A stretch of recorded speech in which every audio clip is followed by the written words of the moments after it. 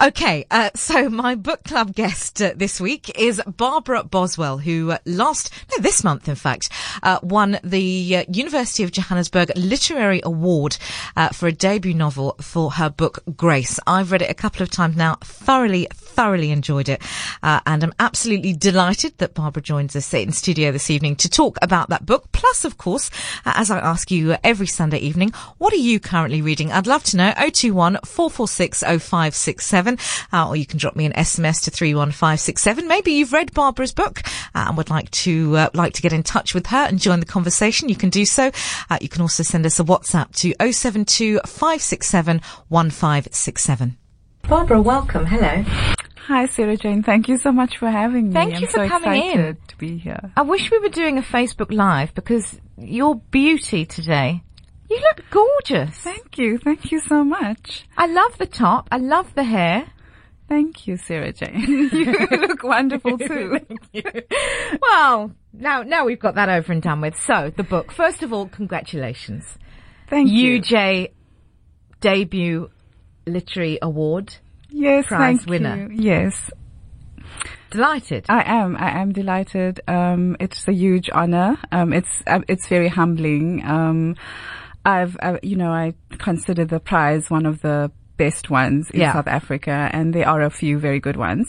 But I didn't expect this at all, and it's very affirming, and it just makes me really feel so proud of this little baby that I let out into the world, who's doing its own thing at the moment. Yeah. And it was such a surprise and completely a wonderful development for the book. The book is called Grace. I've read it twice now. I read it a while ago. I'm gonna say like this year, but I read it, and then obviously I've just read it again. Sure, it's powerful stuff, hey? And something that it always seems like such an obvious question when people write fiction is it autobiographical? And it's such an obvious question, and it seems such an amateur question to ask, but I know you slightly, and I've now read the book a couple of times, so I have to ask, which elements are? Because there must be, because you write from such truth. All right. Yeah. That's a question that I get a lot. It is slightly autobiographical. I think, there are three sections to the book, and the first section is the childhood of Grace. And I have written elsewhere about my own experience of growing up in a home with domestic violence. And so that was my experience growing up as a child, and also grew up in the 80s during the state of emergency. So similar to Grace, the main character in the book, those were very foundational, shaping moments for me and incidents. So, I actually have, in response to questions like this, narrowed it down. There's actually only one incident in the novel which actually happened in my life, but the rest of it is all fiction. So, it's taking the seed of experience, what happened in my life, and then elaborating on it in the form of fiction, because I think fiction allows you so much more creativity. I did think about writing this as a memoir, at various points, because I had a lot of mentors and teachers, and the obvious question was, why don't you just write about your own life? And I didn't feel like my life was interesting enough.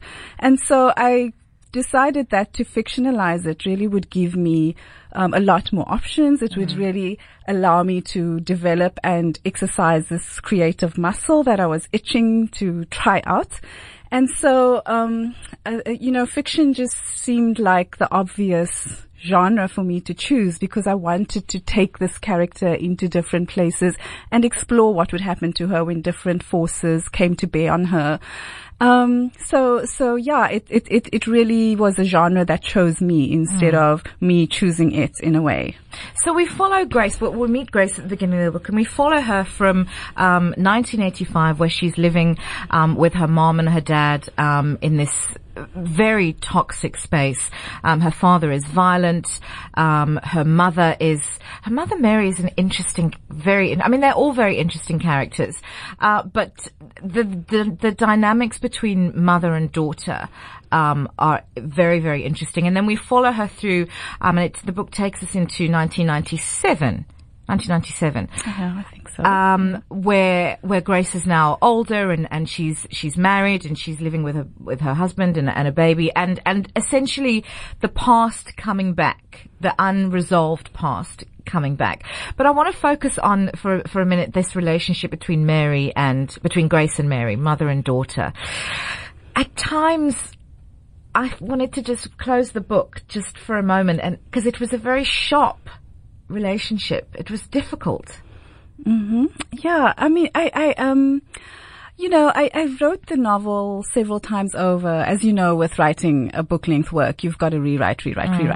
And after the first draft was finished, I read it, and Mary wasn't a very well-developed character. She was just a foil, a figure in the background. And then one of the rewrites that I did was to really sketch out and flesh out the character of Mary. She's not a very likable character. She's got weird racist and classist ideas which come out in her everyday articulations. And I wanted to write this character as a complicated, I think they're all complicated characters because, I wanted to create a character that was not a saint, and wanted to show, in this dynamic of intimate partner violence, which is really what I wanted to highlight, how intimate partner violence works and how it's cyclical in nature and how it gets passed down from one generation to the next, often, not always.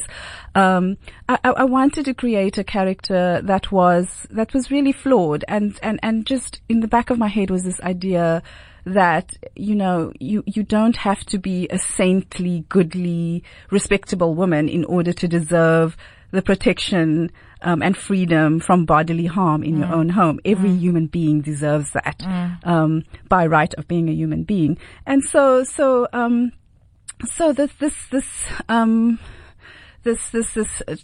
this relationship that they have, the mother and daughter, it's also very dysfunctional. It's a very dysfunctional relationship. And it has to be because the whole setup, the whole household is a dysfunctional household. It's warped by the violence which happens frequently. And as abusers tend to do in personal spaces, in intimate spaces, as the abuse escalates, people become more and more attuned to avoiding that abuse, and everything starts to revolve around that. And I wanted to portray that dynamic, how the mother and daughter would bond in the moments when the father, who was the abuser, wasn't home, and the kind of relationship that they create in his absence, but then also in his presence. So I wanted to just show some of these really interesting to me dynamics and how they play out in this setting. So hopefully I've succeeded in that. But the characters are not likable, but that for me was what I thought was so extraordinary. And I think when you're writing about something like this, when you're talking about writing about violence in that way, when we speak about it, and I think if one hasn't experienced it, there is always a goodie and a baddie. The bad one who is the violent one, and the goodie who is this, like you said, this sort of saint-like person.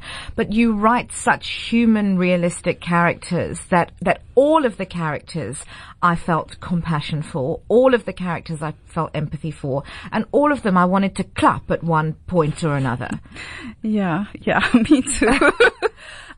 Thank you. I did want to make them fully human, and one often sees this discourse, men who are violent, who rape or who kill women or who harm women physically or emotionally are described as monsters. Yeah. And it's almost letting them off the hook to say, oh, they're not. Because you dehumanize them. Yeah. They're monsters. Something terrible must have happened to make them like that. And the reality is that violence is so everyday in our society, and this form of violence, because we've had such a violent past, and we grew up. I mean, that generation and also later generations just saturated in it, and it seeps into these personal spaces in that way. And so I really wanted to write Patrick, the abuser, as a sympathetic character, and not to excuse him, but just to get into the mind of someone like that and how they, think about themselves, knowing that they're doing this and perhaps wanting to stop and trying to stop, but there are things that compel them to, reach for violence as the first, solution to any problem. And so, I really just wanted to show how these dynamics work. And then of course there's violence occurring outside of the home too. And, for these women in the novel, there isn't any safe space. There's no resting place because the outside world is violent, the public space, and then going home becomes also violent. So at any point, there are men who could lash out at them and hurt them. And I wanted to just show what happens in those kinds of really fraught spaces. For me, what was interesting as somebody who grew up not in a home where anybody was, that's not true, but it wasn't a case of my father being violent towards my mother, but living with my brother who was a violent alcoholic. And you write, there are scenes where you're writing from Grace's point of view, how she essentially she's there, but she just has learned to escape from the situation and almost make herself invisible in that situation. And that really rung true. I think anyone who's lived in that sense where it's so fraught in the home, you learn to become invisible. And chaos can be happening around you, but you almost kind of sink into the wall and cease to exist in a way. And in ceasing to exist, a part of the brain, I think, kind of closes off to that dissociation, I think. Right, that's exactly the term. And this is something that Grace does in the novel. So it's a coping mechanism, it's a defense mechanism. And when there's a violent person, I mean, the dynamics of intimate partner violence is that anything can trigger them. You know, there's never a good reason. It can be anything. Yeah. And so, part of the coping strategies of people who are in those relationships are to try and become invisible and, melt into the background, not be seen, not be heard, not do anything that could possibly provoke or trigger a violent incident. And so there's this sense of walking on eggshells all the time around someone like that. And, the reality is that no matter how hard you try to walk on eggshells and avoid that, there will be something that triggers them, that sparks the violence. Yeah. And so these are defense mechanisms that they both learn in the home. But Mary, the character, is often very obstinate and, she can be quite obedient and compliant for long periods, but then there are moments when she just has had enough and lashes out herself verbally. And that usually then causes an incident. And so we see then also in the novel how Grace reacts when her mother, Mary, does such a thing to provoke and saying, oh my goodness, she caused this. And it becomes this internalized thing about, the victim gets blamed for actually causing the violence. So, there's a whole lot of interesting things going on between the three of them. So, hopefully that's depicted. But, it does make for very grim reading and, some of the feedback that I've gotten is just, it's such a heavy read. And it is. And there's, I thought about it a lot while writing it, and there was really just no other way to write it. This is how the story came to me and how I decided to proceed with it. I apologize for that at all. I think it is an incredible book. Barbara Boswell is my guest on Book Club this evening, and we are talking about her award-winning book, Grace, a novel published by Mojaji Books. One of the things that struck me was that idea of Mary and also then Grace later in life, having this idea of, if I behave in a certain way, then X won't happen to me. And I remember my experience of being in a relationship with somebody who was violent. I remember waking up in the morning and I would say to myself, whatever I do today, I won't provoke him to do X. I mean, I was 19 years old and I genuinely believed at the time it was within my power. Mm-hmm. And that walking on eggshells. But I remember waking up and saying to myself, today, whatever I do today, I won't do the thing that provokes. And then when you don't do anything and you still, that violence still happens. I mean, it's just, you write it so beautifully there, that this idea of convincing yourself that actually it maybe wasn't so bad, or actually he did it because I did X. I mean, jeez. Yeah. Yeah, thank you. It just, it then carries over into when Grace is an adult, into her relationship, and when it happens to her then, despite having grown up in this situation and, wanting to avoid it, she finds herself then in a similar situation. Would you think that I'm horribly naive if I said to you that I didn't see that coming? Oh, really? No. I mean, in a way, when I was writing it, I didn't see it coming either. I think it's because I'm ever the romantic. I'm ever the romantic, and I want the knight in shining armor to be the knight in shining armor and to come and so when it first happens, and then I kind of thought, well, of course, this is reality. This is a real book. Mm-hmm. And I mean, it also surprised me because, a lot of the novel, I didn't know where it was going. I would just, really? I was living in Maryland while I wrote it in the USA. Were you in the States when you wrote this? Yes, most of it. And I finished it in Johannesburg. But I remember going for these long drives on I think it's called the I-95, because I would just be stuck and I wouldn't know what to do. And I would drive from close to DC to Baltimore. I used to work in Baltimore, and just sit in the car. It was like a 45-minute drive on the highway, and I would, that time I was alone, and I would just think, what is going to happen now? Wow. And various ideas would come to me. So it was very important to be alone. For me writing, I need a lot of alone time and time to think. And so I didn't plot out the novel in that way. It just surprised me also when that happened. But of course, then when it happened, I was like, yeah, of course this would happen to someone like Grace. So it's really not that much of a leap, to once it happened in the novel to see it happening. Yeah, I was just as surprised. Yeah.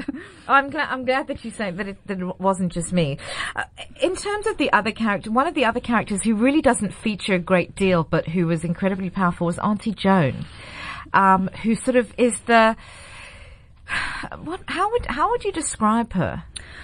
I wish I could have. She's a feminist, surely. She's a feminist. Hey? And I wish I could have fleshed out that character more, but I wanted to keep the narrative quite tight from the point of view of Grace, really. And that seemed like a detour. I had some other detours which got cut out, or I agreed to have them cut out of the novel eventually, after 3 months of sulking. But, so that character, I've read a lot about childhood trauma and resilience and overcoming blah, blah, blah, childhood trauma.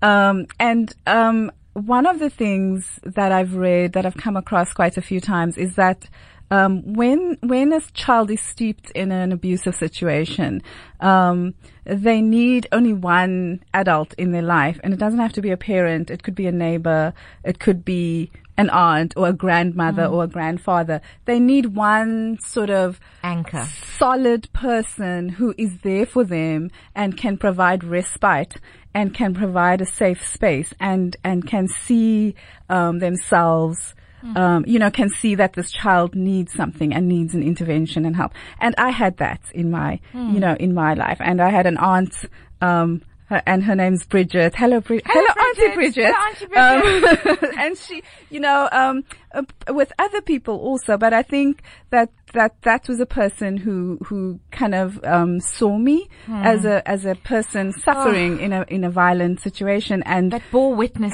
to you. And made a plan to actually every now and then just removed me from that situation. Sure. So, and I think those kinds of moments, and there were other people also who did that for me, but she comes to mind. There were grandparents also who did that for me. But so there needs to, if there's just one consistent person who's there for them, it can mitigate some of the problems of just living with this relentless kind of abuse. And so, I wanted to create that character, but also she's an important figure in terms of allowing Grace to have some sort of creative expression. Because I thought, the other thing that really can heal someone like Grace, is being, exposed to art and Mary is an artist, but Mary is a frustrated artist because, the conditions in which she lived, apartheid, wouldn't, and also patriarchy doesn't allow her to become the artist she could have been. And that generation, people of Mary's age, like I plotted for each character a timeline of when they were born and so on.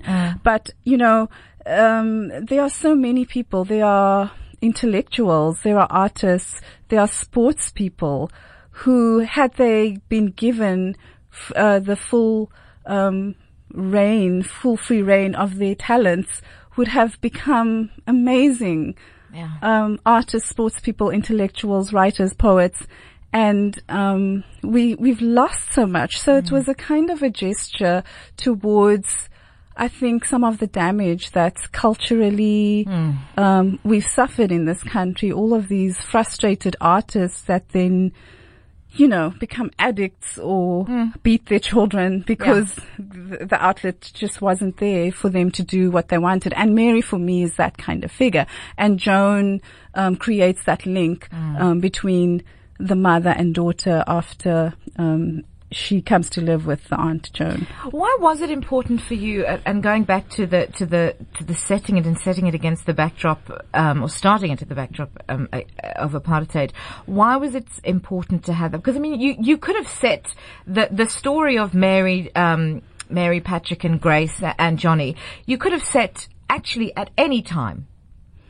Well, yeah, that was another, because I'm also reading a lot about nationalism and the nation and the developing nation in my other work.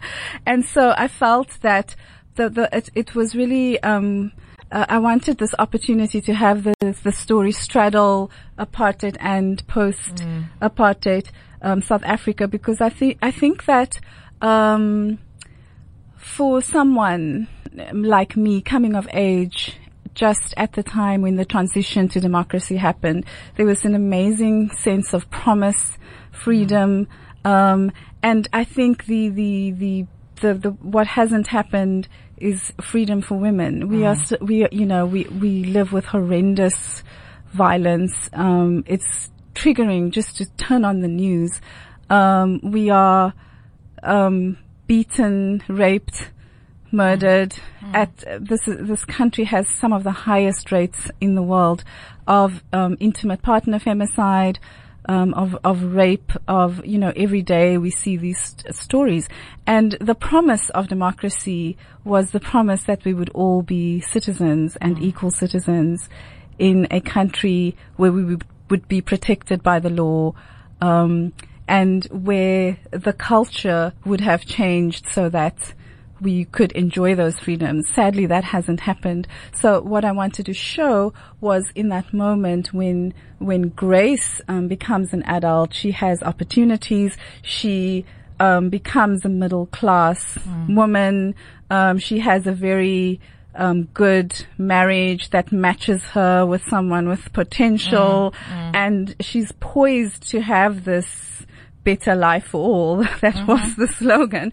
And it is thwarted. And so that is part of my thinking, the whole time, once I decided to actually make it into a novel length work, that I wanted to show how this problem, despite, us being in a democracy persists, and it has actually seemingly worsened. I don't know if there's a way to compare, because I don't think there were statistics being gathered on this during apartheid, but certainly it seems like we are just seeing worse and worse incidents that are being broadcast in the media and coming to our attention. And of course, at the highest level, when you have a president or a presidential candidate who, is able to do the things that he did and get away with it, it's really no surprise. What feedback have you had about the book from and I would be amazed if anybody who reads the book doesn't relate to some part of it in some way. But I think particularly women, for me, my situation was miles away geographically, but so I related to so much in that book. What have been some of the reactions from other women to the book? Right. So I didn't realize, I know that violence against women is prevalent and that a lot of people experience it and that it's, our society is full of it. But I just wasn't prepared for the way in which women would come to me after reading the book and say, tell me their stories. And it doesn't matter where I've went with it. I've been to different spaces with different demographics and young women, older women, women of all different races. And I've tried to move in group setting spaces where I can engage with people. And every single time there are 2, 3, 4 women that either say in the group, this is my experience, or this was me growing up, or saying to me, I know that this must have happened to you because only someone who has experienced this could have written this. And that saddened me that there are so many Graces and Marys out in the world, people that I've known very well, for many years who I didn't have a clue about, came to me, one woman in particular that I've known for a number of years, and said, I was that child who was running away or trying to get between my mother and father. And I think there are so many people who sit with this kind of trauma, and it's unprocessed trauma and unresolved trauma. And so the overwhelming response has been, yes, this happened to me too. And people have said thank you for portraying this in this way, because it's somehow one of the best comments that I got was it restores dignity. And I'm not really sure how it does that, but this is what people have said to me. And other people don't like it. They don't like the characters, and they don't like Grace and want Grace to be a better person. And I want Grace to be a better person too. But there has to be, I said, there has to be a tension. A story isn't a story without a conflict, and there are several conflicts, and Grace does terrible things in the novel. And that's what, But we do terrible things, as people, I didn't dislike Grace. In fact, and there were moments where I related to her so much. I actually admired her in parts because I thought, geez, you are the product of this horrendous childhood. This horrendous thing happened to you, and for you to even be where you are now is extraordinary. And for me, and I don't want to give too much away, but what I took away from the book was the fact that you'd written these characters, and Patrick, who, again, and I've said this before, you humanized him, and Johnny, who I thought was going to be this knight in shining armor, but you didn't suddenly do a complete about turn and say, well, this is all gone horribly wrong, and these are dreadful, awful people. You allowed her to be in love with Johnny, despite, and you allowed her to show a level of compassion without being a kind of fairy tale happy ending and resolution between her and Patrick. That to me was just hugely important, that it could have gone a different way, but you didn't take it there. And I think it's okay that people don't like her. We don't need to like all the protagonists and all the books we read, do we?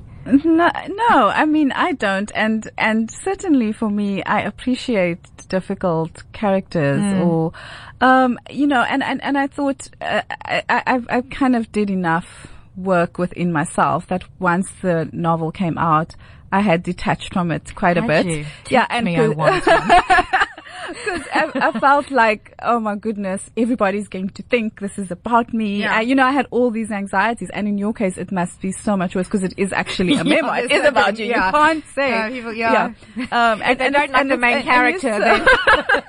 And it's so exposing, and you feel so vulnerable. And then I just took like a whole day. And I said, today I'm a big fan of rituals and affirmations and stuff like that. So I did a ritual to release Grace. This is before, this was a week before the actual book launch, and I lit candles for Grace, and I wrote, cards to Grace, and I said, go Grace, go, and goodbye. And, whatever, when people talk about Grace, the character or the novel, or they don't like it, I don't take it too personally. Of course, it's not nice when someone says something nasty about the book. And very few people have said anything to my face, thank goodness. But there was a sense where I really prepared myself mentally and spiritually to let it go and be its own thing. And I even wrote down in my journal, Grace is not me, and this is not a reflection of me, and it's a different thing. And so that is how I found the courage then to let it out in the world. And I'm a lecturer. I teach in an English department, and my colleagues, they all came to the book launch, and I thought, oh my goodness, these are people who read books, fiction for a living, and I thought, well, what if they hate it? And I just told myself, well, probably some of them will hate it, and that's okay. So I had to just do a lot of self-talk with myself to let it go and say it's not really a reflection of you anymore. It's there in the world, and bless you, Grace. Yeah. Go. Please, won't you read a passage from the book? Sure. I can't find the passage that you want me to. Yes, please. I did something I never do, which is fold over a corner of the page, which there it is. Okay, there. Thank you. And all right. This is quite late into the novel, and this is Grace's experience. The second time a man hits you in the face with his balled fist, there can be no more denial. Once can be passed off as an accident, a temporary loss of mind. He wasn't thinking, was drunk, was stressed. He got away from himself. Twice? No. After the second time, you can be under no illusions. You are inducted into that silent army of women. You see them everywhere, members of an invisible sisterhood of the downtrodden, their eyes vacant and their spirits sagging. Being one of them, you recognize them by the curve of the back, the stoop of the shoulders, the downcast eyes, and sometimes, not often, the residue of a bruise. You catch the wounded eye on the train, on a taxi, and the moment of mutual recognition becomes the same instant in which you look away, ashamed. We are sisters, yes, but we daren't reach out to each other, and for heaven's sake, definitely mustn't talk about it. That would be betraying our men, ourselves.